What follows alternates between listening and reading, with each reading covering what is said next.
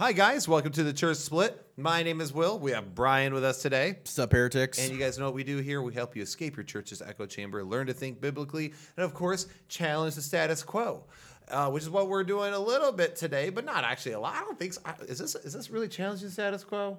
Not really. I think we're, defending the status quo, Yeah. while also, giving a friendly challenge to the status quo. I don't know. It's weird to be on the side where you defend the status quo. We're like, this is so weird. It's not controversial at all. It's a little odd. Okay. Also, someone else who challenges the status quo is Warren McGrew with Idol Killer. I'm wearing his shirt. That was not on purpose, by the way. Just threw it on. And I'm like, oh, wait, I'm wearing one of his You shirts. actually just like it, legitimately. So. I love this shirt so much, especially because I live in Reformed Central, so I love wearing it around with their Reformed fathers and dead men, fellow dead men. It's so great. Anyway, guys, so today we're going to be talking about how to defend the Trinity, but before we get into that, we want to get into our favorite comment from our last video. And Brian, which one was that? Yeah, last video was a first video of a new series we're doing, which is essentially media reviews, movies, TV, maybe some video games. So this one was the review of Midnight Mass, and we had from Robin Wilson said, spot on review. I enjoyed Midnight Mass. It was scary, but not nightmare scary. I'm definitely looking forward to more reviews, and we have one coming up very soon. Yeah, dropping Thursday, I believe. And from here on out, we'll just be dropping them at random. So there's really not going to be any flow to them. It'll just be whenever I have time to do them, because we realize that people wanted more content from us. But Brian and I, our schedules are difficult, to say the least. And sometimes, I'll be honest, we don't want to sit here and record for 2 hours. We just want to hang out as friends. So we're like, well, what's the way we could do that? Well, sometimes I have spare time that you don't have.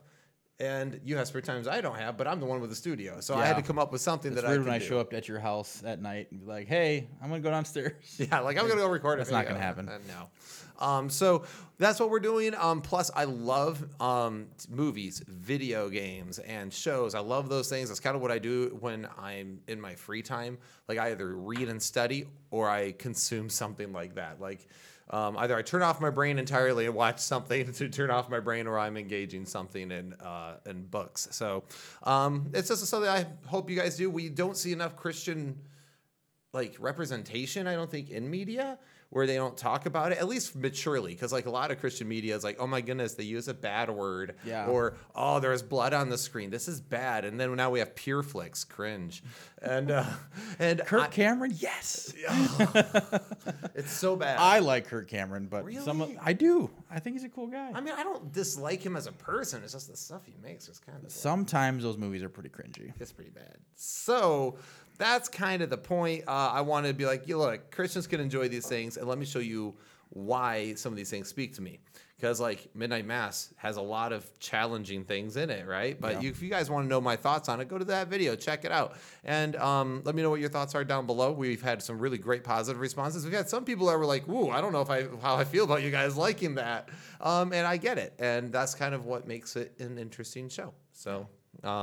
Anyway, so with that being said, guys, today we're going to talk about how to properly defend the Trinity. Now, we have, when the studio was being built, me walking through the doctrine of the Trinity, but the production value was terrible. We were very low budget. Yes, and we've since improved. And I think I've improved in my presentation skills. So, but today, because a while ago, there was a video that we did when we were ousted from the Recovering Fundamentalist Podcast Network.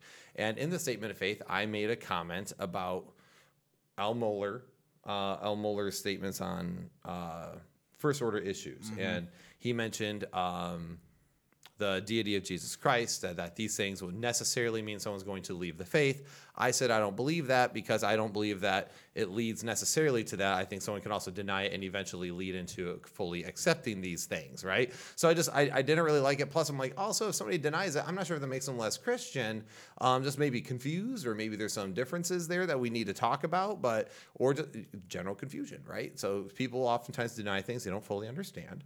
However, what ended up happening, of course, people take an 8-second clip and they just run with it. And that's what RFP did, basically cover their butts on all the other stuff we had exposed. Let's just call it what it is. Am I wrong? Yep. No, you're not wrong. Okay. Well, to be fair, 2 of the 3 did. That's true. So when people do that, is kind of crappy, and it's like, okay, let's take out of context clips and not try to take into what he's saying into account. And it's funny because when I've clarified my points to people, and you've clarified the point with people too, people go, oh, that actually makes sense. I'm like, yeah. So, but people want to assume things, and plus, it's a really great way to try to discount some guys on it. Over a statement of faith issue. If you're like, ooh, but we can get them on the deity of Christ. It's like, nope, we still affirm that and we still defend it.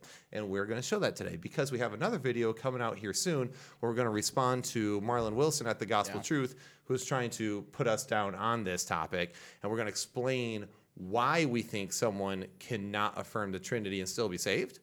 However, before we did that, we wanted to make sure you guys are aware of how to properly defend it, because in a lot of people's responses to us, they have not properly defended it. Oh, it was bad. It was, It was kind of enlightening for me because I hadn't really run into that before and realized how bad a lot of Trinitarians are at defending the Trinity. How many of people on our side of this are bad at it? Yeah, they just can't do it. I was like, wow, that's not a great argument for what you just said. It doesn't say what you said it said. Right, exactly. Like people will reword verses to make it sound more Trinitarian than what it really the verse states. So our goal here is, because this is a channel that's meant to equip you, help teach you, and give you proper apologetics and theology so you know how to respond to different things. We're going to go through the do's and don'ts on how to defend the Trinity. Because honestly, I think the reason why you and I are actually pretty decent at this, and I'm not trying to toot our own horn here, is just the fact that very early on in our public ministry, you and I had to deal with we had to deal with this. we had to deal with this with the Jehovah's Witness. So we had to go in with a lot of ammo, study on this a ton, and now it's like, oh yeah, we're pretty good on defending this. But also because of that, I think you and I started seeing where the trip-ups are. Yeah. Is that fair? Yeah, and it's been kind of fun because since then we've interacted a few more times with Jehovah's Witnesses, and we kind of know their script, and we jump the script on them, and that's kind of fun to watch them squirm a little bit because they're like, wait a minute, we're not supposed to be there yet. We're a little too familiar. Like, yeah, we know what you're going to say. So. Right. And what was funny is actually, and many of you who listen or regularly know this, we actually got this Jehovah's Witness person who they tend to be more Arian in their doctrine, a little bit more, but not fully, because they actually don't believe in a physical resurrection of Jesus. But we got to Jehovah's Witness who affirmed the Trinity, which was really cool. So anyway, guys, there's do's and don'ts to this. So we're going to walk you through some things. Now, obviously, we're not going to be able to get to every single proof text on God's green earth because that would take us way too long. And honestly, that's not the point of this. The point of this is the do's and the don'ts. So we're going to show you the better ways, the wrong ways, the better ways, and then what Unitarians and Arians and other people might say about those passages. So that way you're aware. You need to know what other people say about these passages. And maybe when you identify those things, you'll see where the confusion takes place yourself. Because I think sometimes the Trinity is something we've taken for granted as Christians, right? We just go, oh, Christians believe this. Well, depends on your tradition, where you come from, and also depends how you were raised and taught. Many people don't know this, but the Trinity debate is highly debated in the Messianic circles. And most people hear Messianic Jews like, oh, Christian Jews, that's awesome. It's like, well, actually, some of them might not be Trinitarian. And now you have to ask yourself, are they Christian? Well, I believe they can be, but it doesn't mean that, and we're going to talk about that in the upcoming video. So guys, if you watch this, we're going to drop this video, and then probably the next day drop the next video. That way we have them back to back so you can see the arguments of what we're trying to say here. And maybe you guys can get the nuances, all right? It's a lot of content, but I just want us to make sure we have it all out at once. If you watch this after today and go, these guys aren't Trinitarians, then stop talking to us. Yeah, or they attack the Trinity. Oh my gosh. Or they don't take orthodoxy seriously. If you're saying that crap, you're just slandering and lying at this point, which we have already made clear, but this is like my official shut up statement, okay? Like, I'm so sick. Old. Well, they're all like a bunch of like shrieking leftists. Can we just call it what it is? Or like angry. They're acting like it, yeah. Yeah, they're like acting like a bunch of shrieking leftists or a bunch of boomers, essentially, online who don't like that just shriek and yell at each other and yell at people who while not trying to actually understand the nuances we're getting at. But today, just the do's and the don'ts. And then you can watch the next upcoming video if you want to know why we think that people who aren't necessarily Trinitarian can be saved, okay? And then at the end of that, if you still disagree with our assessment that these people can be saved, at least maybe this video can help equip you on how to better defend the Trinity. Yeah. Okay? Does that sound fair? Is that fair? Let us know below. All right, cool. So, And Brian, feel free to interject whenever Yeah. you like. So I always do. that's true. I don't know. I'm giving you permission. All right. So honestly, right? Many Christians believe in the Trinity, but don't really know how to define it or defend it. And I find that to be a major problem. When Christians attempt to argue for it, they usually appeal to poor texts and can't actually rightly even defend the Trinity, or even define it. And that's a huge problem for me because people say it's required for salvation. Meanwhile, most Christians fail to even be able to articulate it. So this episode, again, will be important because someone did a response to us, as I mentioned before, and tried to defend the Trinity against us poorly. And it was like as if it was against us, as if we're not Trinitarian, which we are. So as someone, myself, who's Paleo-Orthodox, which means we're Trinitarian, this actually bothers me, and it has become very annoying to me. Especially since many Christians seem to believe that you must affirm the Trinity to be saved. Meanwhile, no one can actually define it, explain it, or even properly defend it, which has a number of issues that we will address in an upcoming response video. But bottom line is, if you can't properly define it, explain it, or defend it, then you have no business saying it's required for salvation.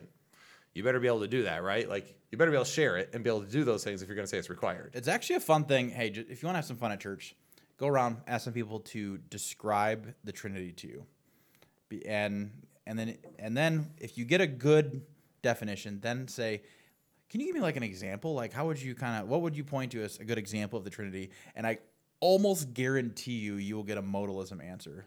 Look up what modalism is, and then see if you see them give those examples. But modalism's a heresy that was condemned by the church too. Yeah, but it's like most people, when they try to go actually describe the Trinity as an example, they give modalism. And it's kind of funny. So we had a Wednesday night thing several months ago where we were going through the Trinity, and it was so funny because the pastor had 3 examples, and I was like, modalism, modalism, modalism. He goes, oh, you're right. I was like, I get it. It's easy to do. So if you want to have some fun at church, ask some people to define the Trinity. Which I've been actually doing a lot more lately. It's been a lot of fun. And I like how Braxton Hunter describes the Trinity. Now, just so you know, Dr. Braxton Hunter at Trinity Radio and Trinity Seminary actually disagrees with me on the salvation issue on this. I asked him, and he disagrees with me, which is fine.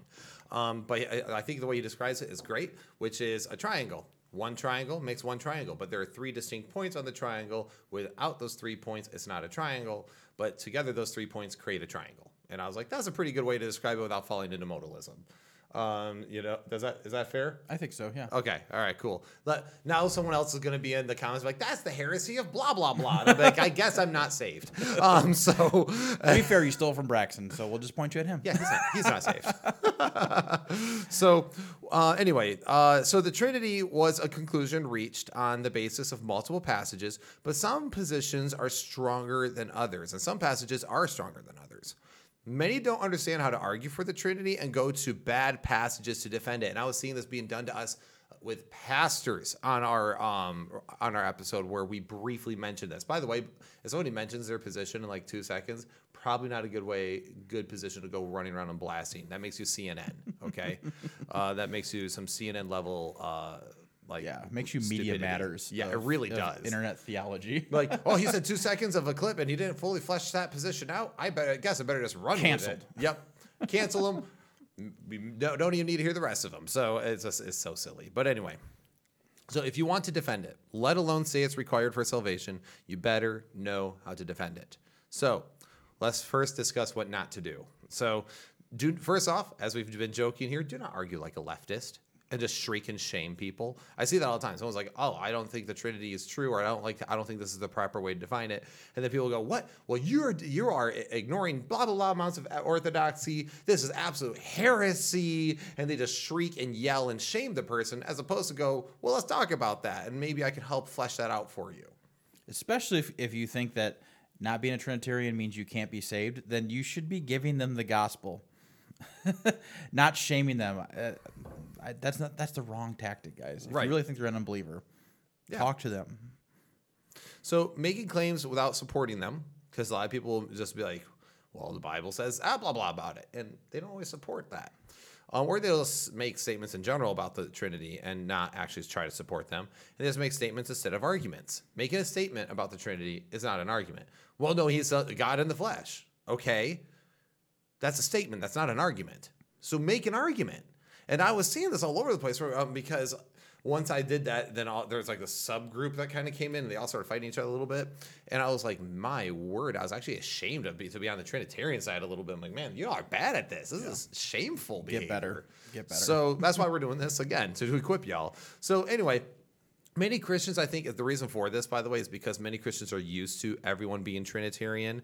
They actually have no clue why they believe it, what teaches it exactly in Scripture, and how to defend it, or even how to explain it or articulate it.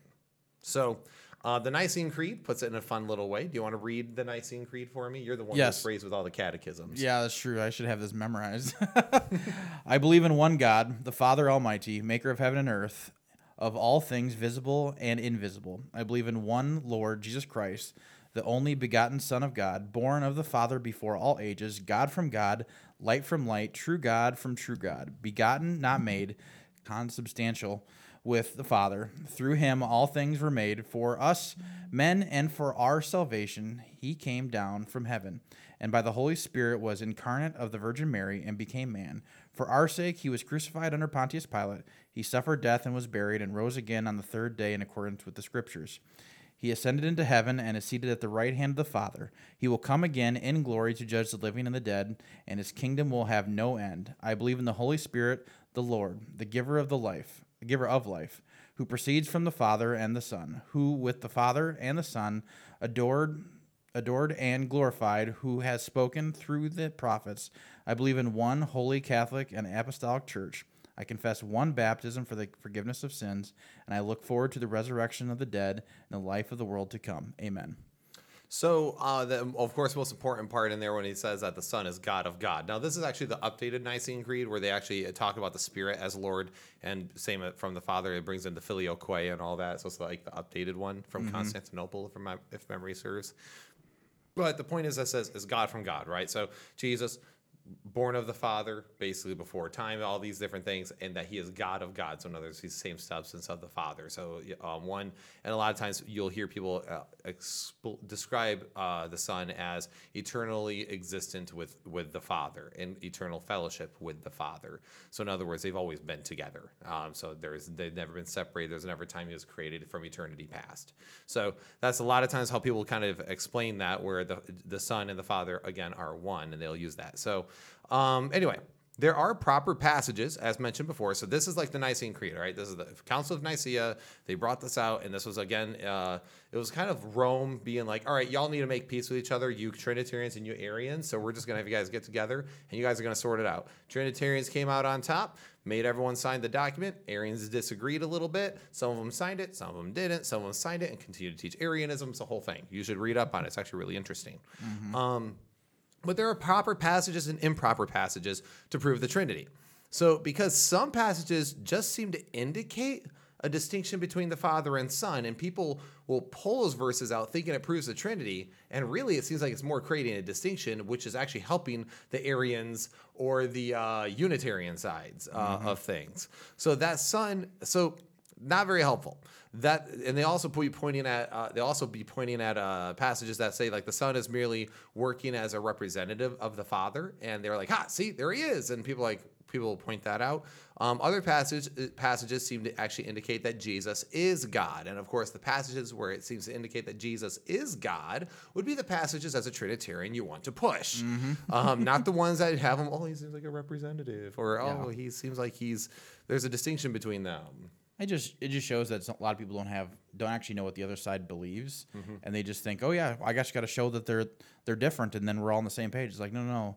Like Unitarians will say like he's an agent of God, like he has agency of the Father, but he actually is not God. And it's like, hold on a second. Well, then describing distinction actually helps their case. Or Arians will believe that Jesus is simply the firstborn of all creation, quite literally, that he was the first creation ever made. So again, you need to understand the differences and learn to be accurate and not shoehorn the Trinity where it is not really present. And now you could say, well, if it were Trinitarian, it's present in all those places. Yeah, but you got to find the places that help prove your point of it being the Trinity, not the ones that'll help prove their point of it not being the Trinity. Okay? If you want to make a compelling case, if you just want to type all caps on the internet and feel good about yourself, then keep doing what you're doing. Right. But if you want to be effective, learn to be accurate. All right. So popular passages often used to support the Trinity that actually don't. So again, now as a Trinitarian myself, like many of you, I believe there's hints of it throughout Scripture. But what I mean here by saying that these passages don't support the Trinity, I mean that if all we had was these and they existed in a vacuum without any of the more pointed texts, we wouldn't conclude the Trinity from them. We want to find the particular text that very much more points to the Trinity than not. Yeah. Does that make sense? It does. So, Brian, want to read that Romans 10? Yeah, Romans 10, 9 through 10. Because if you confess with your mouth that Jesus is Lord, and believe in your heart that God raised him from the dead, you will be saved. For with the heart one believes and is justified, and with the mouth one confesses and is saved. I saw many people pulling this verse out on us when we were talking about requirement for salvation.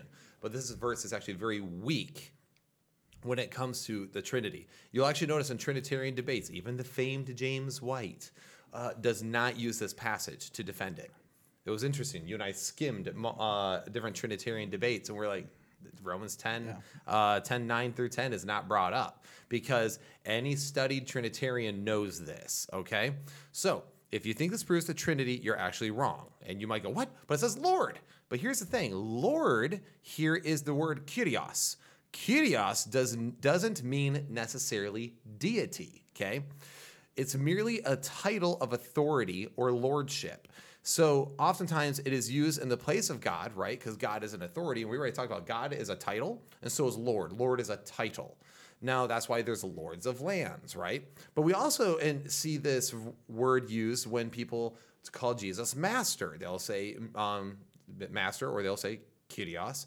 Jews would call their master or their rabbi their master. So if they were particularly under one specific rabbi, they would call him Kyrios or Lord, their master, because they have put themselves under his authority. Heretics. So a lot of people confuse that when they see the Jews, I see the apostles calling Jesus Lord. It's not necessarily them saying that he's God. It's sometimes them just referring to him as their particular rabbi, right? Their particular discipler, if you will, mentor. So again, don't shoehorn it. And guess what? The same word is used to describe a demon in Matthew 10:25. It is enough for the disciple to be like his teacher and the servant like his master, Kyrios. If they have called the Kyrios, the master of the house, Beelzebub, how much more will they malign of those of his household? So in other words, if they call Beelzebub Lord, isn't that how much more will they malign those in the household, right? So and that's the thing, we see this title used also to describe other people throughout the Old Testament as well. You see the word in the Septuagint, Kyrios, pop up. So Kyrios does not necessarily mean God, which is why Trinitarian scholars and debaters don't use this passage, because they know that they can get called out on that real fast. Now, is Lord sometimes used for God? Yes. And it's sometimes used to replace the holy name, the tetragrammaton, the 4 letters, what we would call Yahweh. And that's usually on a lot of English translations where you see Lord in all caps. That's what's referring to as the tetragrammaton. Right, exactly. So, and that's because, again, instead of you taking his name in vain, we're just going to call him Lord, our authority. Mm-hmm. So that's important to recognize. Then, John 8:24 says, I told you that you would die in your sins, for unless you believe that I am he, you will die in your sins. Now, if you just take this out of context and rip that straight out, you go, oh my goodness, right there, boom, I am he, I am God, right? We insert I am he as in I am God. But read a little further, because again, it seems like a slam dunk when it says that I am he. But if you fast forward to verse 28, he clarifies something. So Jesus said to them, when you have lifted up the Son of Man, then you will know that I am he, and that I do nothing on my own authority, but speak just as the Father taught me, and he who sent me is with me. He has not left me alone, for I always do the things that are pleasing to him. And as he was saying these things, many believed in him. Now, hold up. Now, if you pulled John 8:24 on a Unitarian or an Arian, they're going to quickly go, yeah, but what is that? Who is he? He is Messiah. He's not saying he's God, because they're going to say right here, he says that he is taught by the Father. Can God be taught by God? that's what they're going to pull out on you. Yeah, I'm just picturing like someone is buzzing their apartment to be let in. They go, "Hey, is this the pizza guy?" And he goes, "Yes, I am he." They're like, "Jesus? God? No, the pizza man." That's the context here is not necessarily saying that he's saying I am the I am, which we've heard a lot of people say. Right, exactly. It's I am the Messiah, and he talks about actually later on he makes a distinction between him and the Father, which again I know as Trinitarians we have no problem with a distinction between the Father and Son, but Arians and Unitarians are going to push on that distinction between Father and Son. Okay. So these passages seem strong, these last two, until you read them further, and it seems to create actually a stronger distinction between Father and Son. Now, such a distinction is not a problem again for the Trinitarian because we affirm that there is a distinction between them, but those who are not Trinitarian will not feel any pressure of a Trinitarian in an argument, especially here, since the distinction seems to add a stronger case for their own side. Because they're the ones making the biggest distinction. So if you go to passages where a distinction is made, they're going to capitalize on that. Yeah. We've seen this with the political debates in the last few years, right? Where two different sides can be using the same evidence for different conclusions, right? Like you can see conservative side, oh, CNN said this was bad. They're stupid. They're wrong. So therefore I know I'm right. And Democrats, CNN said this was bad, therefore it's bad. If you go, well, CNN said it was bad, and you think that proves your point, no, you're just given the same evidence that they're using from the opposite side. So don't, just because it is evidence of something doesn't mean it's evidence of your conclusion exclusively. Right, and people can use that same evidence for different conclusions. So careful on this. So again, this is why I think so many Christians become Jehovah's Witnesses when the Jehovah's Witnesses knock, and if they can get their foot in the door, because they have a strong case, and they're going to be showing this to Christians, like, see the distinction? Does that sound like God to you? Does he need to be taught by the Father? If Jesus is God, why does he have to be taught by the Father? If Jesus is God, then why was he sent by God? That doesn't make sense. God sends himself to himself, for himself, and he has to please himself? Like, so they're going to be pointing these out that, well, this makes more sense if he's an agent from God, right? And they study several hours a day, every single week to prove Trinitarians wrong. So I love that some Christians are like, oh, I would love a JW to come to my door. I'll tell them what it is. I'm like, you haven't even studied what they believe at all. You are very susceptible to their arguments. Right. It actually they know what you think. You don't know what they think. And I've seen it where Christians are hearing these arguments, and you can almost see the panic in a Christian's face because the floor starts feeling like it's falling from beneath them, which is why they might go, maybe there's some truth to this, right? And so again, and in all of the John passages, there's a lot of passages in John where he says, I am, right? But I am statements can help build your case for showing that Jesus is hinting to his deity. But remember, these are things that would be hints, because if he ever said, I am that I am, instant death, because that would be straight up blasphemy, okay? So he has to hint, maybe, perhaps. So you can use these statements maybe to help bolster your case, but these are not places you want to go to begin your case. Make sense? It does. Okay. So he says, I am the bread of life in John 6. He says, I am the light of the world in John 8. He says, I am the gate of the sheepfold in John 10. He says that he is the good shepherd in John 10. He says he is the resurrection and the life in John 11. And he says he is the way, the truth, and the life in John 14, and the true vine, which is in John 15. Fun fact about it, the way, the truth, and the life is also used to describe the Torah in the Old Testament, which is interesting. So that's cool. So anyway, issue is solely depending on these statements that he says, I am, insert whatever descriptor you want here. He doesn't say, I am that I am. And if you think a Unitarian or an Arian is not going to push that on you, be like, that doesn't say I am that I am. It says that he is the bread of life, which would be just messianic. He's the light of the world, which again would be he's offering God's salvation to all. The gate of the sheepfold, he is a good shepherd. Well, pastors are called shepherds. That doesn't make them God, right?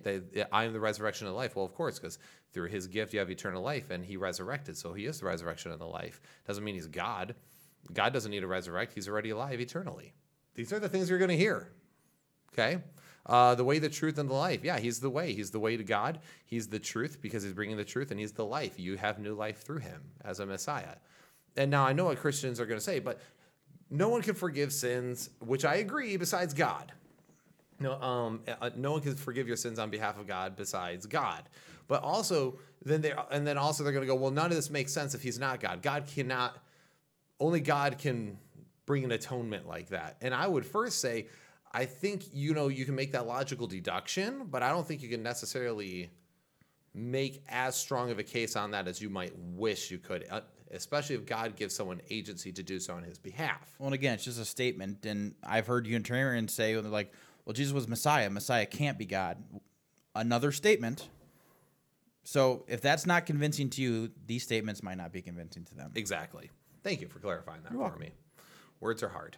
But no, you're right. Because if I just go, well, only God can do that. Well, that's a statement. That's not an argument. And they would just say, well, only, yeah, exactly. Only God can't be a Messiah.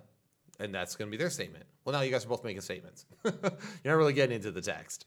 So again, issue with solely depending on these statements is that he says, I am whatever, is that he never says, I am that I am, because that would have been heresy, blasphemy, and gotten him killed. So thus the Trinitarian can and should defer to these as saying Jesus is hinting at his deity by giving himself attributes only given to God or his word, which we'll talk about that here when we get to John chapter 1. But not saying it straight out, lest he be killed for blasphemy, okay? And Jesus had a mission to do first. So the non-Trinitarian could say that these are merely Jesus saying that he has various descriptors and never does anything, saying something like, I am God, right? So not unless you say, I am that I am, which means I am the self-existing one. Otherwise, they would say you don't have a case, okay? Thus, on their own, these passages are not strong enough as we would like them to be in order to make a case. Once we use the proper passages, we could reach a stronger conclusion using these passages. And what I was seeing when people were actually disagreeing with us, like, you're wrong, and they just started throwing these at us like we're not Trinitarians, which also shows that, again, that leftist tactic. You know, like how nowadays if you say something to the effect of like, yeah, but like women need to take responsibility for things too, and instantly the street can call you a misogynist and say you hate women. Yeah. When you just made the case of like, yeah, I mean, I'm for women, but I feel like we need to like temper that a little bit with also make sure we don't take responsibility of their lives away from them and just let them blame everything else. Well, then everyone streaks at you and calls you a misogynist. It's kind of the same thing was happening with the Trinitarians. Us going, hey, I don't think this is the best way to go about it. Everyone streaks and attacks. And it's like, well, you're not listening to what I'm saying. Yeah. So, Brian, you want to talk about Mark? Mark chapter 1, 9 through 10 says, in those days Jesus came from Nazareth of Galilee and was baptized by John in the Jordan.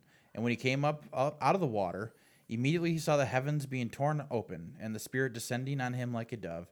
And a voice came from heaven, you are my beloved Son, with you I am well pleased. That's a different translation than I'm used to. And I was like, what? Anyways, yeah, a lot of people will point to this and go, see, Father, Son, Holy Spirit right there in one verse, boom, done.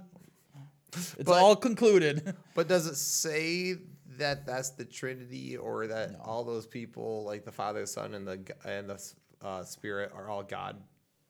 Yeah. It's drawing a distinction between the Father and the Son, and we're seeing the Holy Spirit work in the way that the Holy Spirit works, but they would just say the Spirit of God. There's the manifestation of the Spirit of God as an active force in visible form descending on the Son. Right, and the Son, and God just blessing the Son. And then also they might even point out, why would God have to bless the Son if he is already God? Yeah. So they would be pointing these things out. And a lot of Christians are like, right here. Well, just because you show the fact that there's the three members of the Trinity in a verse does not mean you just prove the Trinity, because they're just going to define those things differently. So again, I'm not trying to be a jerk here. I'm just trying to get you guys, maybe our listeners, to understand why these passages don't work as well as people seem to think. So Non-Trinitarians, again, would just point out that the voice is simply the Father speaking, his Spirit descending on Jesus, and that they wouldn't assign personhood to the Spirit. Then they'd show the Son is obviously separate from the Father. Otherwise, why is he even speaking separately? Okay? So Trinitarians would say that these are all three members of the Trinity revealed to man, all in their respective positions. Though this is true that all three Trinity members are present, this again speaks of the three persons, but not of the same being. We see three maybe persons here, but not the same being, okay? It's not very clear in this verse.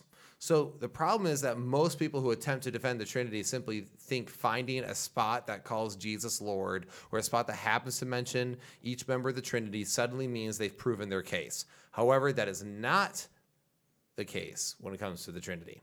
The Trinity must be proven by showing that Jesus is explicitly called God and that the Holy Spirit is a distinct person who is fully God. And that last part, I think, is what's quite often missed. Is people go, yep, see, prove Jesus is God, therefore Trinity. It's like, no, you only got to the second one. Right. Like, don't forget about the Holy Spirit, please. He's right here. He's in the room, guys. Like, this is awkward. But I mean, seriously though, like a lot of times we're like, Trinity proven. No, you may have helped prove the deity of Christ, but you haven't proved the Trinity because you also have to prove the same thing about the Spirit.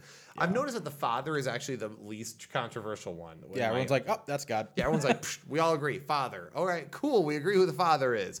Now we got to make sure that we agree that the Spirit and the Son are also equated as God. So let's go ahead and talk about that. So the Trinity must be proven again by showing that Jesus is explicitly called God. Okay, that's going to be our goal going forward, and that the Spirit is too. So, however, I do want to make sure we're clear on this. The controversy was called the filioque, which is essentially whom does the Spirit proceed from, the Father or the Son. Many people seem less concerned with how someone defines the Spirit as much as they care about how one defines the Son, which I find this ironic, right? So if you don't affirm the Trinity, you're not saved. I mean, not the Trinity. If you don't affirm Jesus' deity, that's what I hear. If you don't affirm Jesus' deity, you're not saved because you deny the very nature of Jesus, and therefore it's a different Jesus. But meanwhile, they do not have the same passion about the very Holy Spirit that indwells us. Yeah. And they will disagree on the nature of the Holy Spirit, and they can do that, and that doesn't question your salvation. Yeah. But you do it with the Son, and it's game over. And to me, that's an inconsistency, because if the Trinity is the Trinity, and the Trinity is true, then all of them are equally God in the Godhead. So if you have to understand the full nature of the Son in order to be saved, then you better be able to understand the full nature of the Spirit and the Father. Otherwise, you're not saved, period. You don't get to say that you have to have one for the Son and then ex-nay out the Spirit.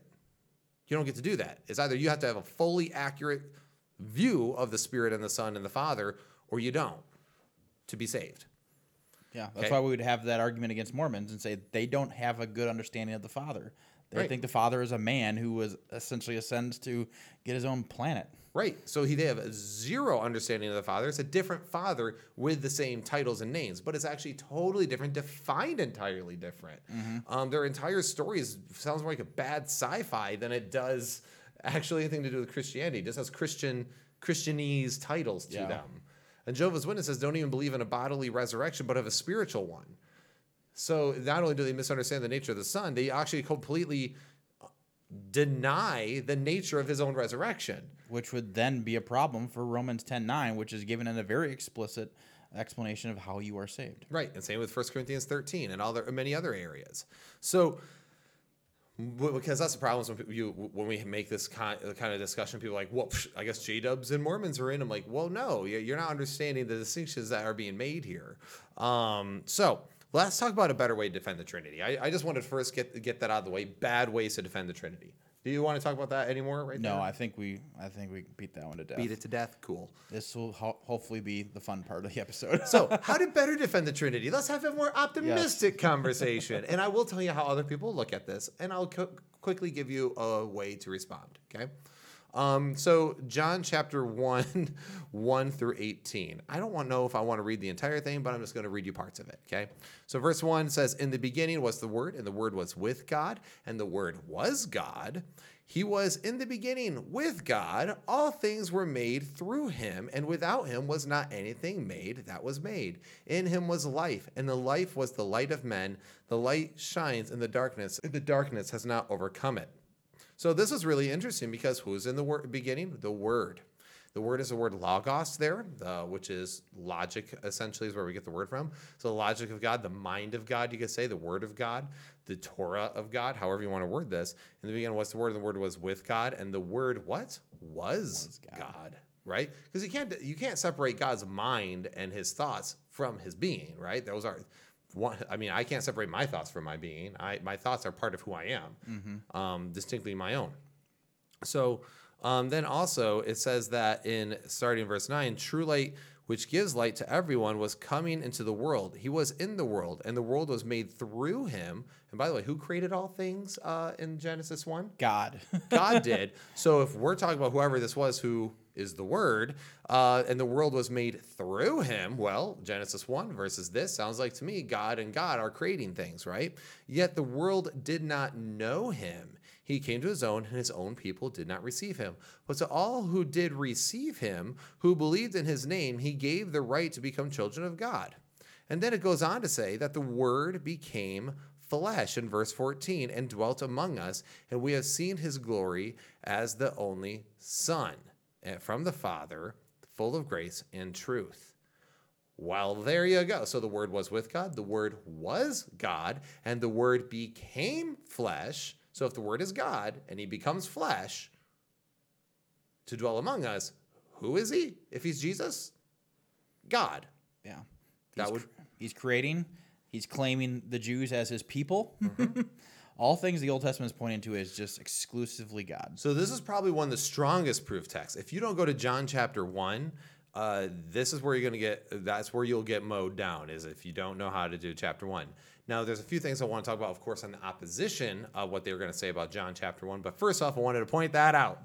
Okay, John chapter 1 is a strong proof text for Trinitarians. Which I don't think anyone, when we were having these arguments online, ever went to John 1. No one pulled John 1 out. I was over there like, guys, oh my word, I'm like on your side, you're attacking me, but I could defend this better than you. Let me argue me for you. Like, honestly, it's so sad, isn't it? So some might say this is merely described, and this is what Unitarians and other people say. Some people will say this is merely describing something more mystical. And there's been rabbis that have been like, this just sounds like more Jewish mysticism to me. And in fact, Sheena's Alternate Media mentioned a book, and I have it on my reading list, and I don't remember it right now, but it's written by a rabbi who read John, and he was like, oh, this is a super mystical book, and no wonder why people misunderstand it and believe in the Trinity, because they misunderstand what this means. I have it on my reading list. I want to check it out. I want to see what they have to say about it.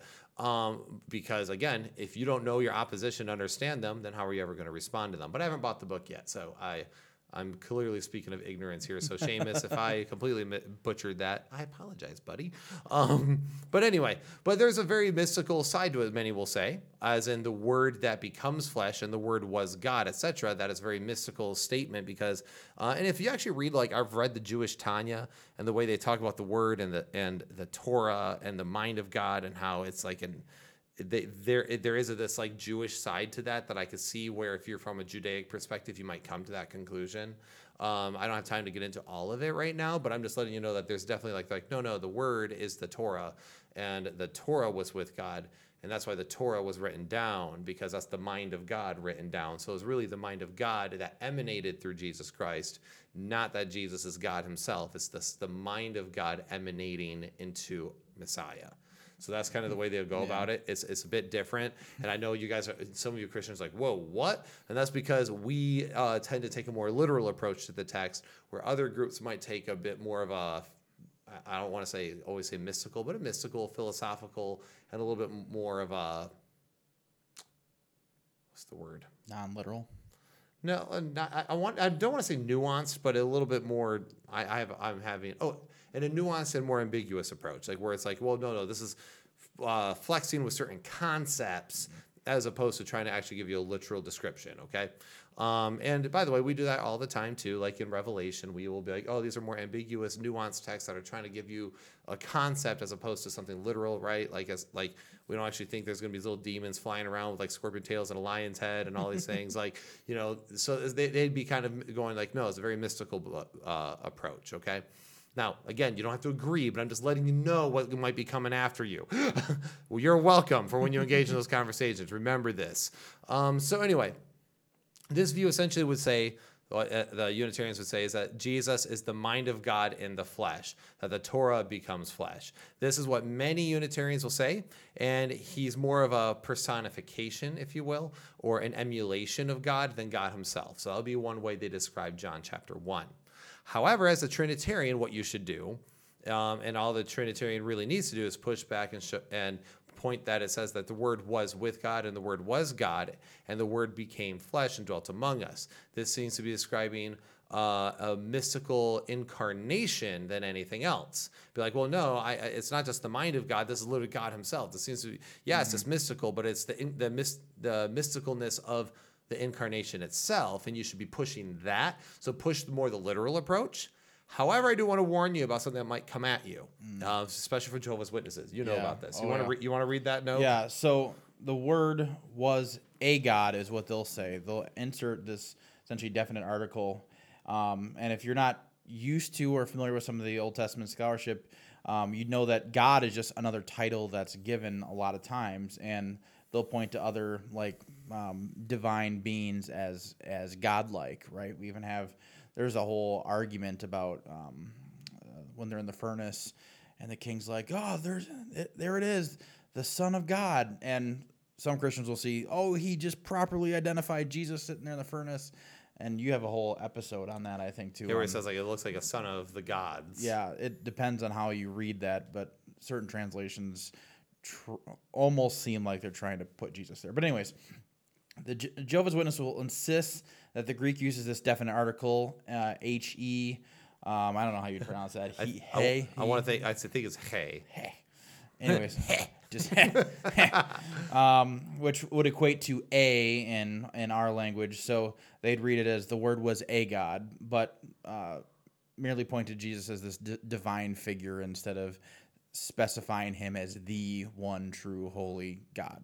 So what a lot of people don't understand is that in the Greek, and this actually caught me off guard when I first studied this, because when I saw it, I was like, oh, that definite article, that is in there. Oh, no. It does say a God. But so when I actually looked into this more, the Greek actually uses definite articles for proper nouns in general. So when it says the God of Abraham, Isaac, and Jacob, it actually would say the God of a Abraham, a Isaac, and a Jacob. So, and now that's clunky to translate in English because we don't need a definite article to go, hey, this is a proper noun, this is a particular person or place. We just say it. So the translators don't translate that into English because it would make it weird, awkward, and clunky. Which Abraham was it, though? Abraham? Just one of them Abrahams. Are you talking about the one that God made a covenant with? Or are you talking about my second cousin from 2 years ago who divorced my sister? Or that guy that made my Amish furniture? So the whole thing was definite article. So when someone says a God, I think it's important that you point that out. So rather it would mean every time if the Jehovah's Witness is going to be consistent in this, then you have to be like, well, then why is it that your translation doesn't put that a in front of every single time a proper noun is mentioned? So, and that is actually something that I wish more people knew. I think it would actually be better for Unitarians to understand that particular word is used more often. So that way they have a better argument against it if anyone pushes against it. Now, Unitarians I don't see using that argument as much, by the way. I see most of them using at least in my experience, maybe because of my Unitarian friends and people I've interacted with are from the Jewish community. They use more of the mystical Jewish approach in John chapter 1. Yeah. Now, we as Westerners, we're going to probably push the more literalness and what we call the plain reading of the text and be like, well, I think John meant what he said. And so what you should do as a Trinitarian is always push the literalness there if you want to stand a chance there. Otherwise, they're just going to dismiss it. And the Jehovah's Witnesses, too, they're using their New World Translation, right, where it's if you do a little bit of research, you can say it's very deceptively translated in specific spots, and they've had to modify it over time because they keep running to like, oh shoot, we missed this. Oh shoot, we missed this. oh no, we use the concordance from the King James, and that actually argues against our point against the Trinity. So yeah, get rid of that part. So there's just honestly a little bit of laziness that if you follow kind of the history of the New World Translation. So that's a great point to bring up. You go, well, it doesn't do that here or here or here or here. Just this one specific verse that you're trying to make a point at. Yeah, just so that way you can avoid the force of the argument. And that's the thing. It's like if you have to start just trying to reinterpret the Greek the entire time, all the time, or the Greek and Hebrew, and just always try to retranslate it to make your point, you're probably not making a very strong point. And to risk offense here, if it's wrong for the Jehovah's Witness to put a God to prove their point that Jesus isn't God, then it's wrong in John to say, I am the I am, when you're trying to make your point that that's Jesus. Right, when he never says Be that. consistent. What does the text actually say? Not try to add words and make it sound different so that your point is made. Right, because if all we had were things like John chapter 8 or Romans chapter 10, we wouldn't be Trinitarians. We'd believe that he's a divine being or an agent of God. So we need to use these other texts like John chapter 1 to make our case. So anyway, with that in mind, John chapter 1 is a very strong case for Trinitarians to use if they would like. And I would recommend using that coupled with a few others, okay? So Matthew 28:9 says, and behold, Jesus met them and said, greetings. And they came up and took hold of his feet and worshipped him. Oh. Uh-oh. And we're not supposed to bow down before, what? Any other gods before me? Is that how that goes? Nope. So forgive the cheek, okay? I'm being a little cheeky here. But who else are we to worship? We are clearly commanded not to worship anyone else besides the Lord our God. So when they fell down and worshipped him, well, I think that's a good point. Whenever it mentions that people worshipped him, I think that's a great place for you to focus in on as a Trinitarian and start pressing. Who are we to worship? Is this not idolatry? If he's not God? Is this not idolatry? This would be idolatry. So he has to be God. Otherwise, we have to say that these people are sitting. And if he is God, if he isn't God, then why is he receiving the worship? So that would be okay. You'd make the case that, well, that's the case. If he's not God and he's accepting the worship, then he's a false Messiah and he's a false Christ. And he's completely, obviously, got a political agenda. So now I know there's other things, so let's talk about this for a second. Let's talk about this because I know my Unitarian friends and others might be like, yeah, but you're misrepresenting my thoughts. Cool, I'm just letting the Trinitarians know where to push. Now let me tell you guys what's going to come your direction, Trinitarians. Okay, so others will say this merely means to fall prostrate, okay, and to show deep respect as one does for someone like a rabbi. This would seem a strong response to be worshipped, which is proskuneo, as God would be, to be worshipped as God would be heresy and get him killed. However, so that's the thing, right? So this is a strong case, right? Let's be honest. Like proskuneo could also mean to fall prostrate or show high reverence. It doesn't necessarily mean worship as God, okay? So if you push on this, you might hear proskuneo brought up. And they'll be like, no, that just means to fall prostrate and show deep respect, not worship necessarily as God. So then what you should instantly do is flip to a parallel proof text, such as Hebrews chapter 1:4-6 says, having become as much superior to angels as the name he has inherited is more excellent than theirs.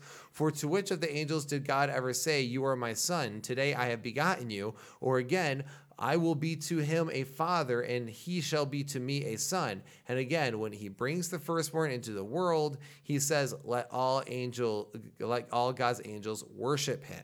So you go, okay, great. So just proskuneo means fall prostrate and show high reverence to a rabbi. Cool. But what about when angels and others worship him?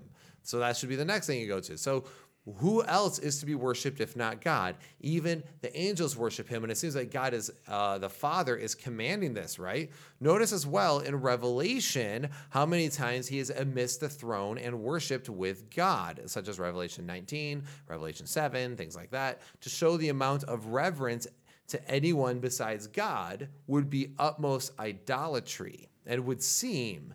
Thus, Jesus must not just be a figurative son of God, but a son of likeness and in essence. Otherwise, you start running into this whole, oh my goodness, is this idolatry? At what point is too much worship to Jesus versus the Father? I think in general, we're almost so careful about idolatry that we'll even accuse people of it for different things, not even close to being prostrate or worshiping something. They'll say, "Oh, you watch too much TV. That's idol worship. You only do this, idol worship. You are always focused about your career and money. You're making money, you're idol." So I think if that's our standard and Jesus is not God, then they are really, really, really guilty of idol worship here. Then it really starts getting like, ooh. We're in dicier territory, right? Yeah. So I think it's important there. So now a couple things I do want to warn you about what Unitarians or Arians will say about these passages. So one, again, proskuneo, fall down and worship, right? Or just show high reverence. So in Hebrews 1, what they're going to point out is that having become as much to angels. So they would say, there's a change here. He became this probably after resurrection. As the name he has inherited, so is given to him, is more excellent than theirs. For which of the angels did God ever say, "You are my son"? So in other words, this was also that he became and was given to him, not necessarily something that he had with the same essence of God from eternity past. That's what they're going to be pressing on. So what you need to be pressing on is the nature of worship, if you want to make a decent case, right? So they're going to be pointing that out, and that God allowed him to have this much reverence, and you want to be pointing out that to show that much reverence to anyone else besides God is idolatry. That's what you're going to want to do, okay?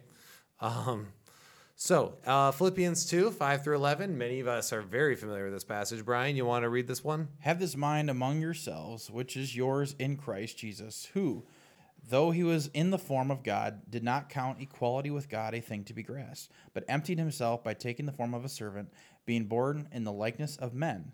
And being found in human form, he humbled himself by becoming obedient to the point of death, even death on a cross. Therefore God has highly exalted him and bestowed on him the name that is above every name, so that at the name of Jesus every knee should bow, in heaven and on earth and under the earth, and every tongue confess that Jesus Christ is Lord, to the glory of God the Father."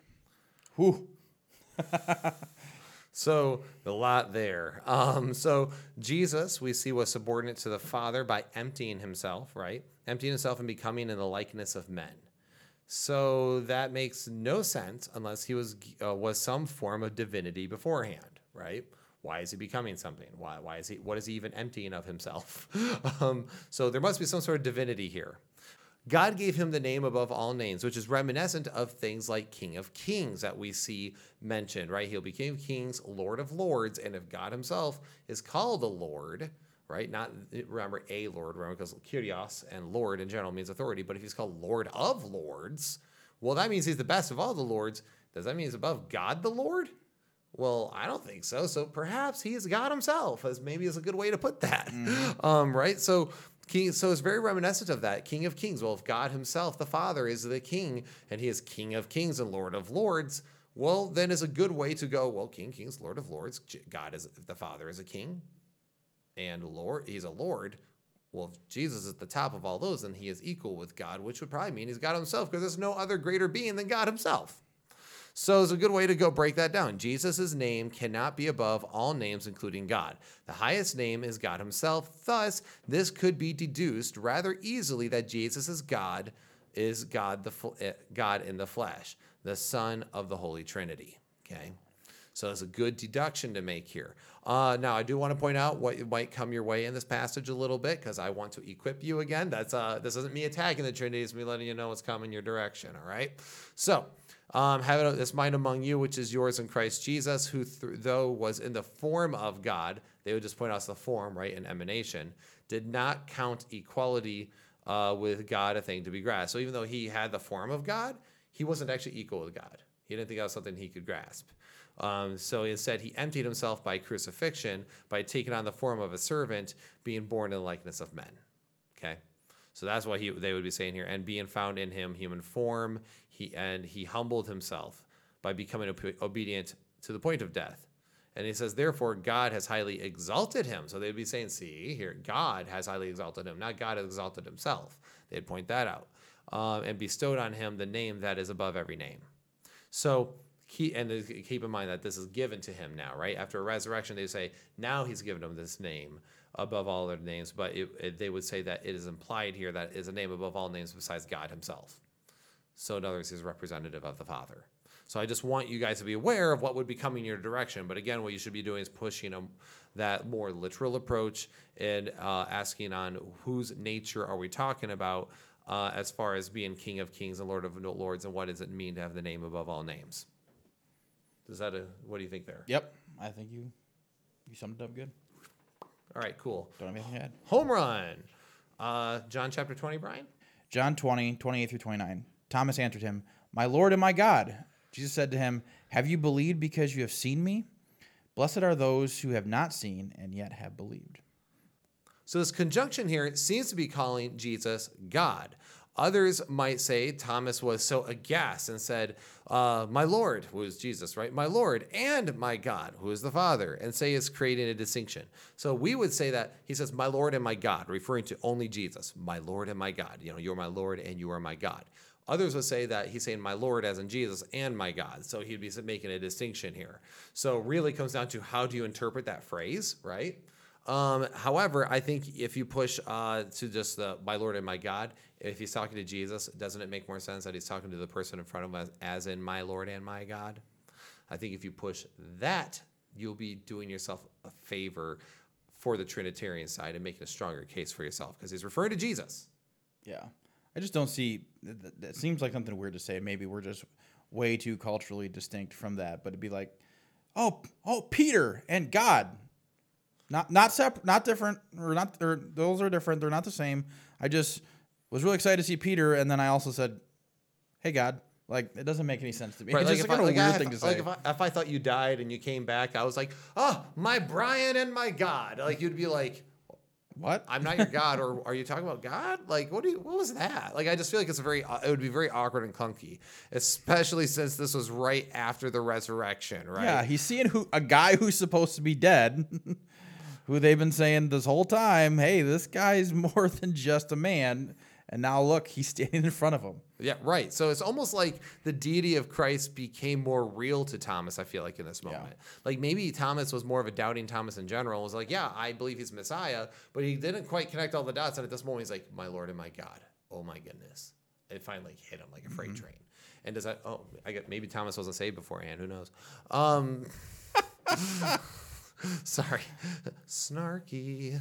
But anyway, was Thomas not saved though? Really, let's be honest. Was he not saved until he had this revelation? I don't think so, because I think God's patient with us in our intellectual understandings.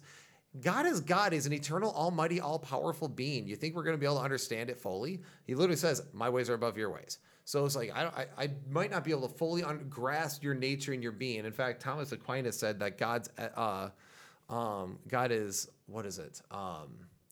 incomprehensible in his essence. So we have to understand him through analogy. So it's like, if that's the case, then perhaps maybe God's a little bit more gracious in some of these areas.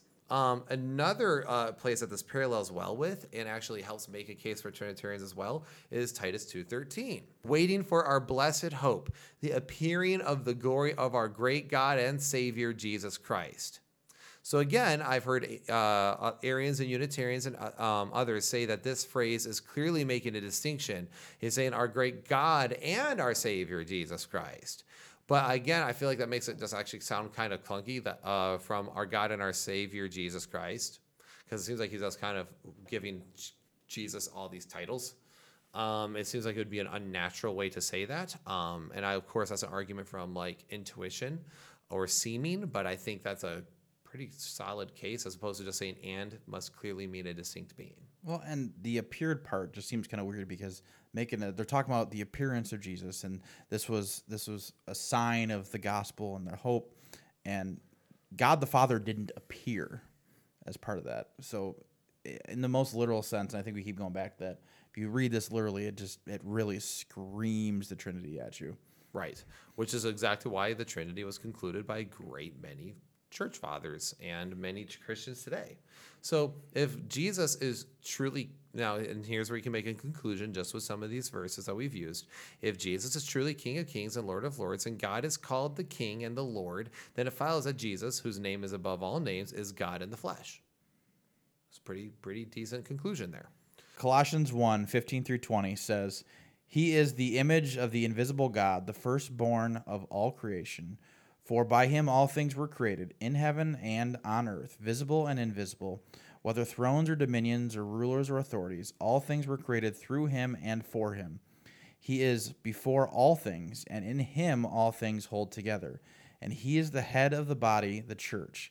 He is the beginning, the firstborn from the dead, that in everything he might be preeminent. For in him all the fullness of God was pleased to dwell, and through him to reconcile to himself all things, whether on earth or in heaven, making peace by the blood of his cross." Okay, so who are all things created by in Genesis 1:1? Again, God. So right here we see, and so what a lot of people do is they'll focus, like Unitarians or Arians, they'll say he was the image of the invisible God, so he wasn't God himself. We're all image bearers too, right? So he is the image of the invisible God, the firstborn of all creation. They're going to push the firstborn pretty clearly, right? Pretty literally. For by him all things were created. But it says, notice how it says something different than through him here. It says by him. Mm-hmm. So what a lot of times what they'll do is like, yeah, he was the firstborn, and he was the firstborn, first created being, and then through him, which is through the Torah, the Word of God, were all things made. So, and of course, we all know that because he spoke the world into motion, right? God said, "Let there be light," and there was light. He used his word to do that. So therefore, it was through Jesus he did this, but Jesus isn't God. That's what they'll be saying here. So, but what I find interesting is that this passage says, "For by him all things were made," not through, by. Bit different. We see through and by both used. Well, we all know that all things were created by God, right? That's very clear in Scripture many times, Acts 17 and others. So, for by him all things were created. Okay, well, if this is Jesus, then Jesus must be God. So, one could also argue that Elohim, I've heard this one, and I don't think it's the strongest case. I just want to make sure we're clear on this. I think this is something you can use to bolster your case, but it's not one of your things that you should be using for your case, if that makes sense. So the word Elohim is in the proper plural tense. So that means that there is a plurality in God being used, and thus all things by God, but through Jesus. What they'll say is that in Genesis, when it says, "Let us create man in our own image," so many Trinitarians would be like, see, there you go, Elohim, plural tense. Here we see a plurality within God himself. So what they'll point out is obviously there's the Michael Heiser Divine Council view, but there's also this idea of a royal decree. Like, we declare of this world, where we declare would just be a royal decree. So he's speaking in plurality as a royal decree. So I want you to be aware that they're not going to necessarily see Trinitarianism there, which is why I wouldn't use that as your case, because actually a lot of scholarship has shown it probably means the royal we in its context. Is probably the best way to put it.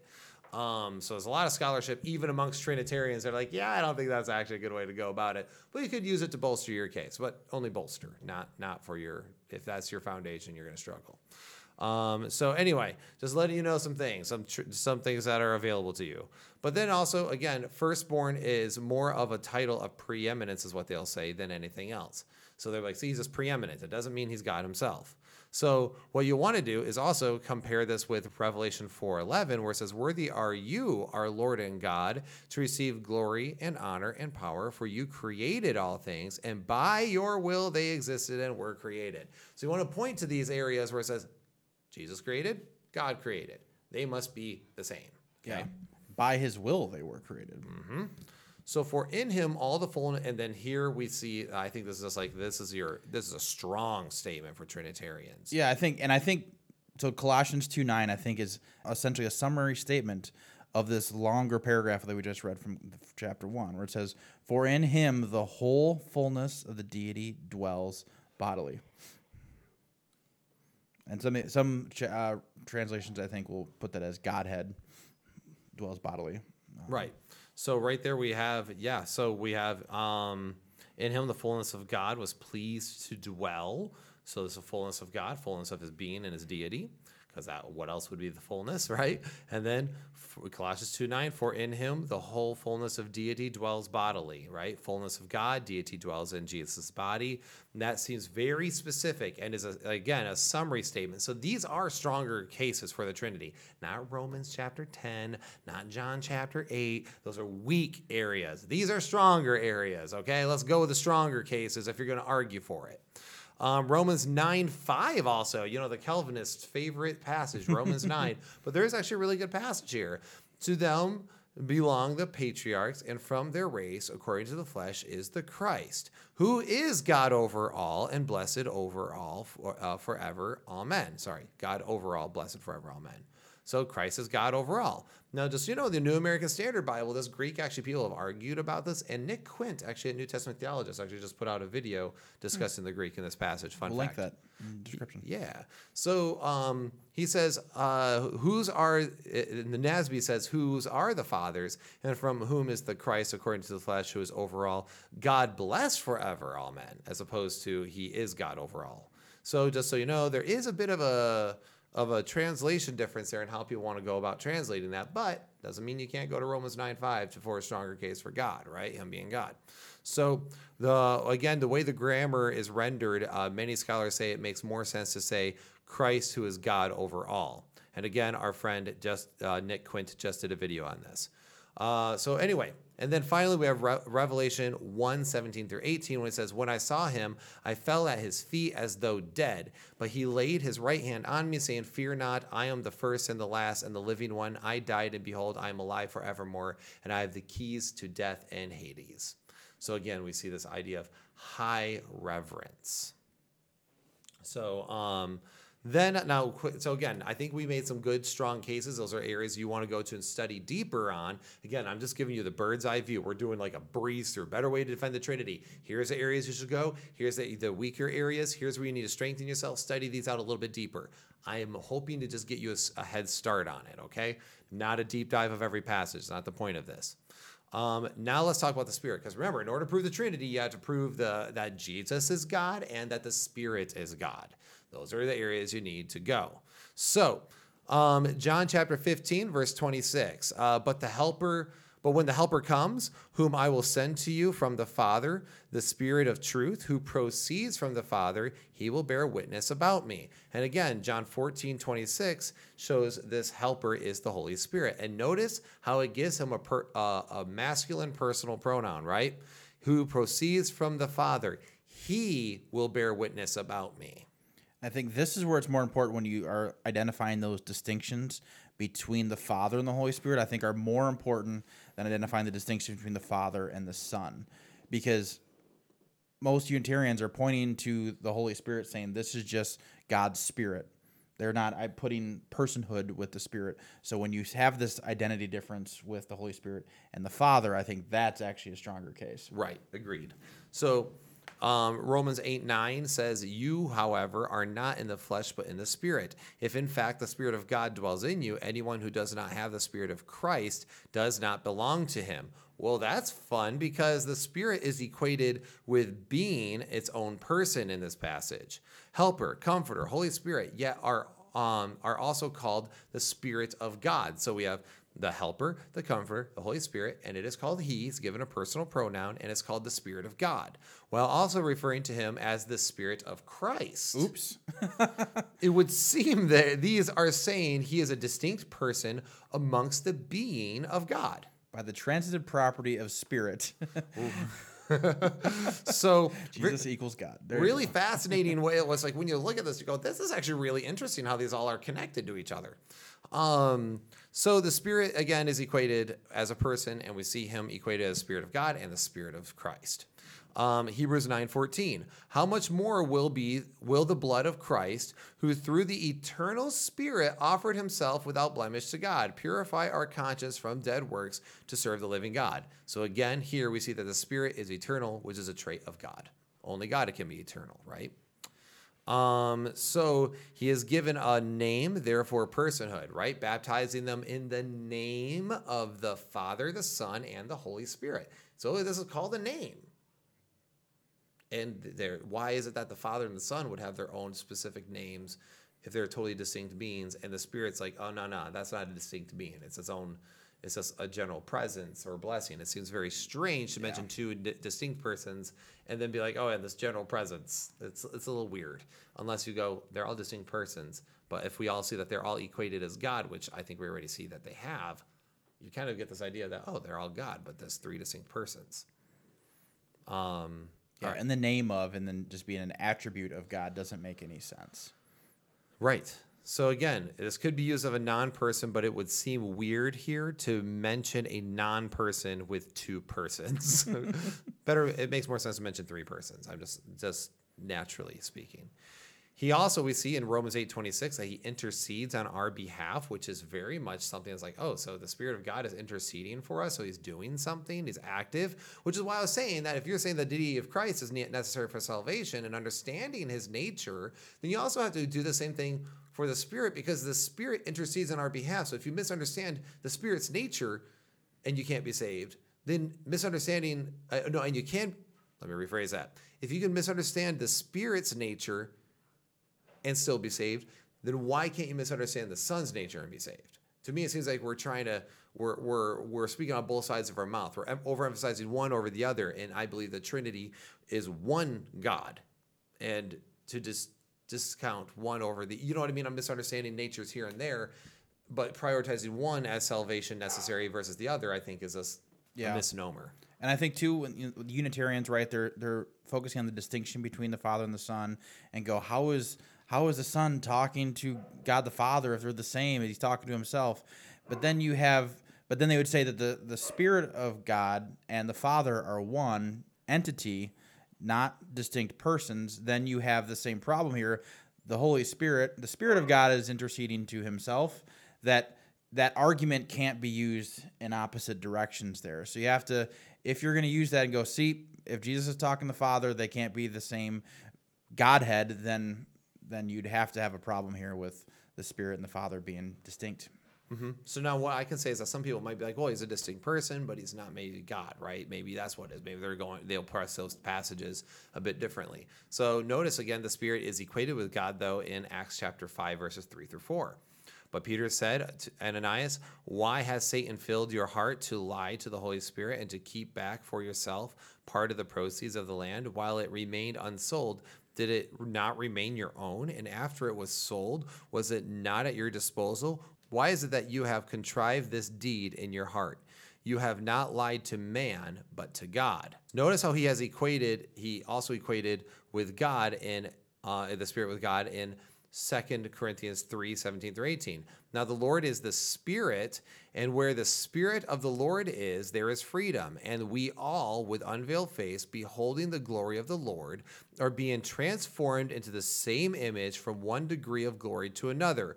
For this comes from the Lord, who is the Spirit.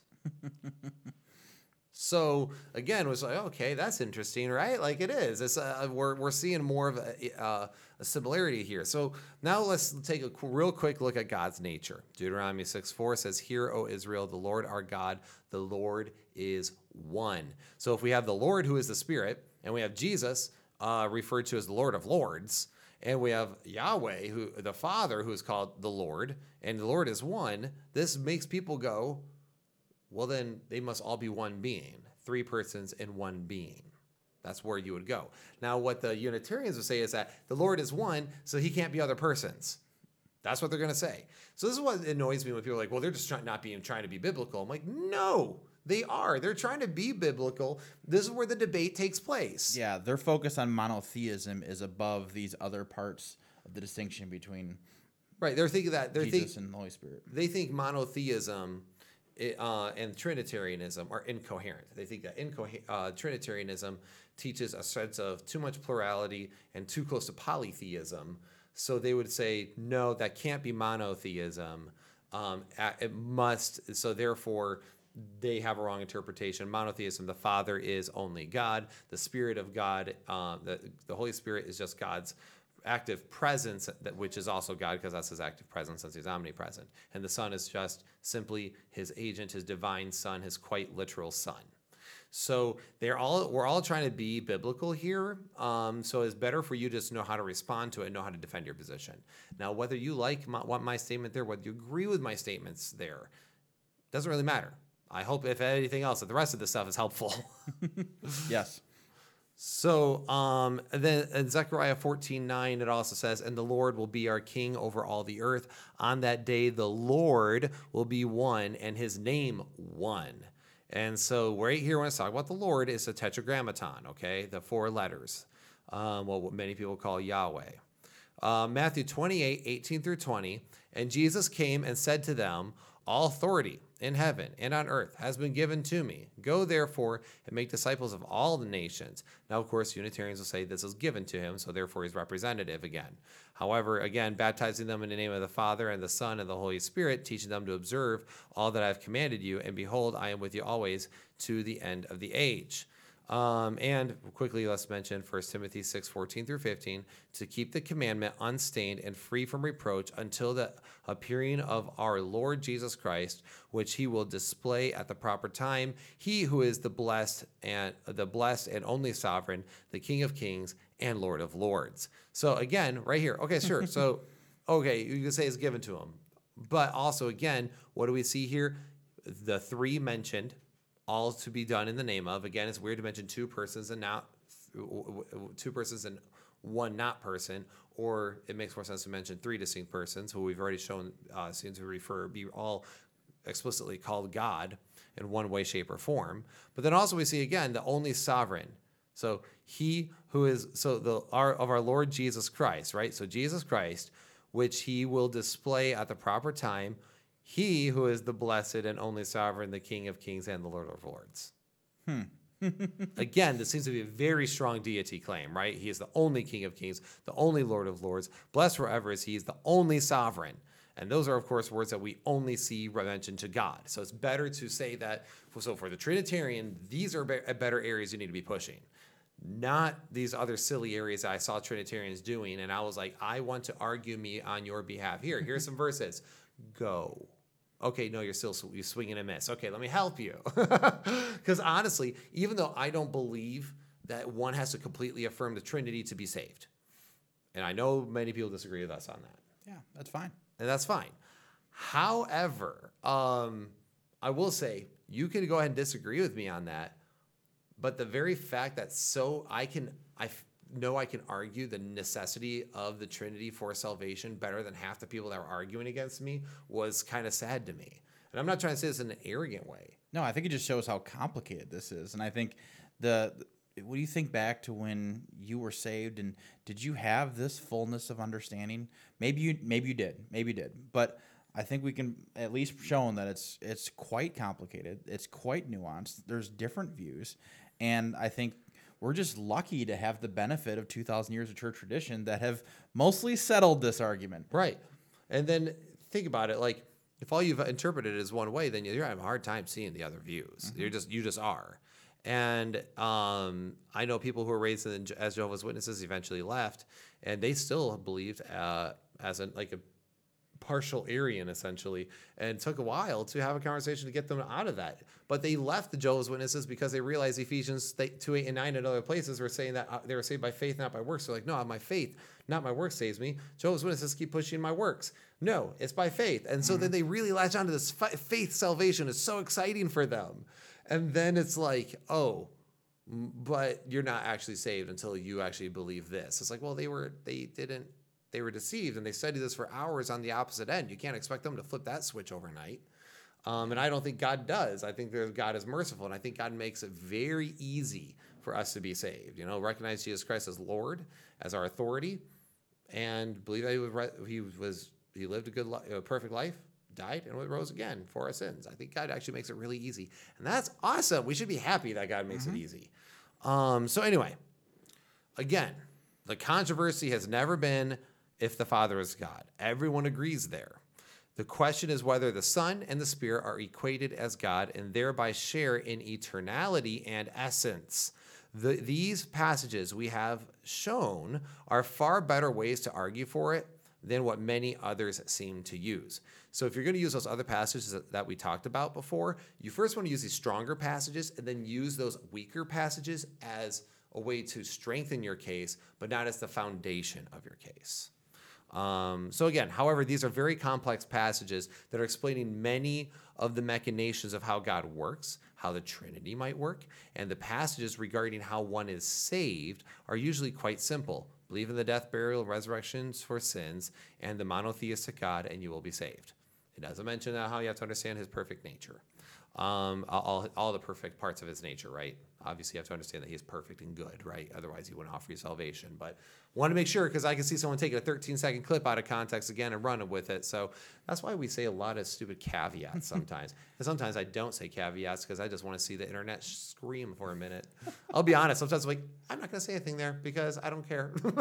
Yeah, well, and I think the people that are going to be that disingenuous with what we're saying probably aren't at the end of this video. Probably not. So, hey, welcome to the end. So, again, Scripture says Jesus and the Father are one. Now, I want you to realize this. Unitarians actually will go, yes, they're united. You know, I and my wife are one as well. It doesn't mean we're the same being. So they'll point that out. However, I will just say this. Scripture says Jesus and the Father are one. This could be unity, but it could also very well mean that they're ontologically the same being, as the church has affirmed for centuries, such as the Nicene Creed that we covered at the beginning of this. Now, I think all the passages we covered show the fact that saying I and the Father are one does not necessarily mean unity, but also could very strongly, and I believe does, mean the same essence, which is exactly what the Nicene Creed said, that we believe in the Son of God, who is the firstborn, right, of all creation, God of God, right? So that is our thoughts here. Just a quick overview on how to better defend the Trinity, because I was actually kind of frustrated with how people were responding. And it's mainly, I mean, I'll be honest, this is mainly because people felt like it was being slanderous, whereas it's like, yeah. I feel like y'all are just trying to put people down who you just disagree with that on what we think is necessary for salvation. However, the way you're arguing for this is really weak sauce, man. And so here, let me help you guys. Now you can go hate on all the people with hopefully with a better argument. And I'm not saying we're the best at this. I'm just saying we're better at it than what I was seeing. Yeah, I honestly, this has been a fun study for us for quite a while. We've had, and I think if you go back to some of the content that we talked about in the Trinity before, you can see that we've made a deeper and stronger case the more we study, and I think we all should be doing that. This is part of the whole sanctification process, and I think that's one of the reasons why we don't necessarily think that you have to believe Jesus is God and triune with the Holy Spirit to be saved, because it's complicated. And I think that's all part of the sanctification process. I don't think if you don't quite understand that when you're 7 years old and put your faith in Christ, I don't think that you understand this. I don't think you fully understand how this works, and I don't think you could articulate it the way the church does now without the history of the church. Right. I think that's good. I think it's a good thing. I'm not mad about it. I think it's good that we get to rely on this, but I think also that the standard for salvation hasn't changed because we have more information. Exactly. And so that's one of the cool parts about it. So when you read church history, you see people get better and better at defining some of these things. But does that mean all the people who couldn't define it right or defined it wrongly in the past suddenly aren't saved? I don't think I can confidently make that statement. And we're going to explain that more in the video that's going to come out right after this one, where we're going to explain some of our discomfort while also rebuking and refuting a claim against us who was using some of these poor arguments. Actually, I think only one of these poor arguments. Just one of them, yeah. And then I heard some of the other ones in other places. So anyway, guys, I hope this was helpful for you. I hope you guys can at least go, oh my goodness, I didn't even see that. Because that's what happened with me when I started first studying this, like, I don't know, when you and I become friends, like 6 years ago, 5 years ago? Yeah, it's been a while now. Whatever. Like, it's been a long time. And that was when you and I first started diving into it. And I remember going, oh my goodness, I see that now. I never saw where that confusion was landing because I always read it as a Trinitarian. Mm-hmm. And now I see where, because I was always like, if you're not a Trinitarian, you're an idiot. You're just an idiot. And then I started looking at how they say, reading these texts. I'm like, oh. Kind of like how if you're a Calvinist and you believe someone is not a Calvinist, you just think they're an idiot and can't read Romans 9 because they can't see it from your point of view. Or if you're not a Calvinist and you can't see how they read John chapter 6 because you're just like, well, they're just idiots.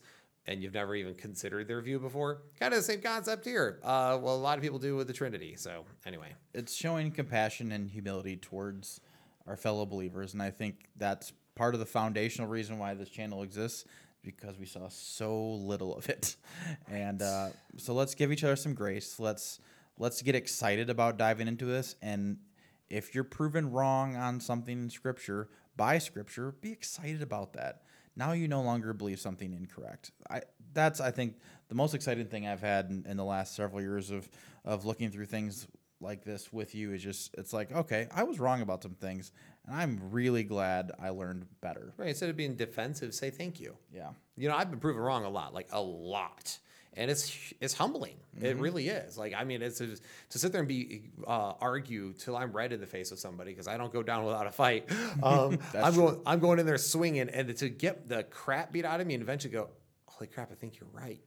And then, you know, that moment when I feel the ground fully fall from underneath me and go, ooh. Yeah.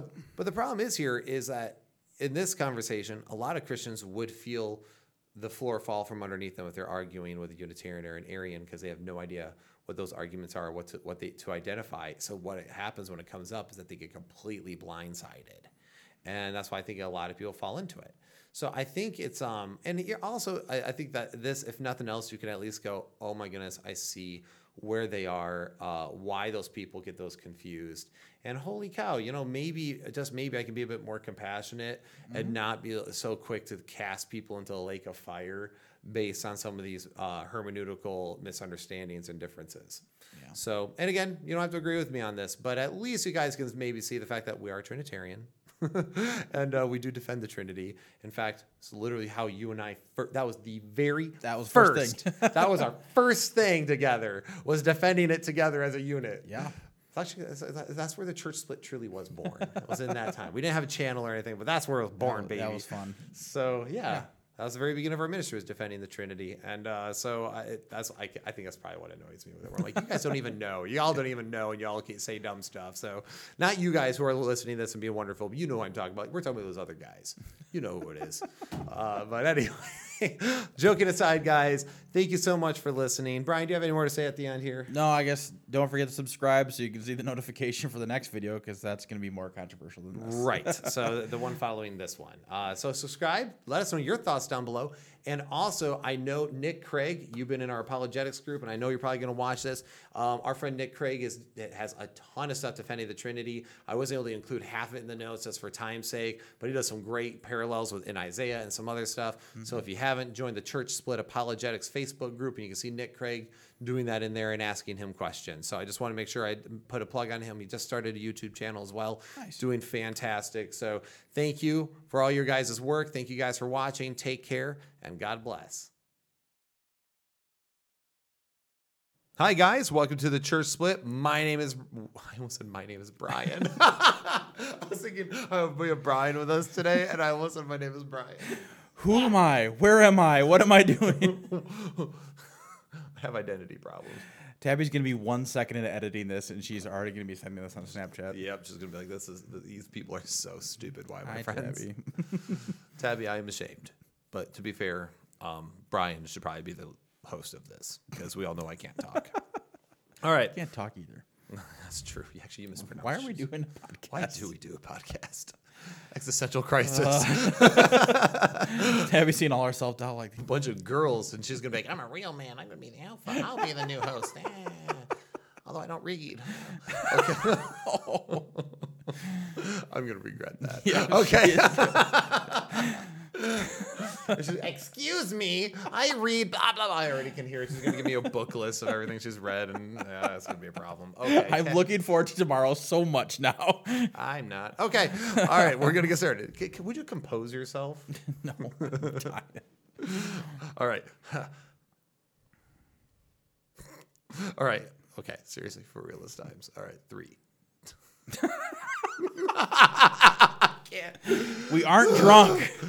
Yeah, I literally have like one sip, and okay, I'm just an idiot. Okay, right. Are you ready? Are you good? Not ready. You're not ready.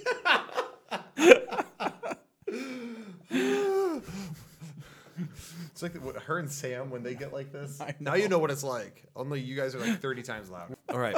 All right. All right. She's going to hide this in at the end if we don't watch it. Okay. Oh my gosh, that'd actually be a great blooper reel at the end. All right.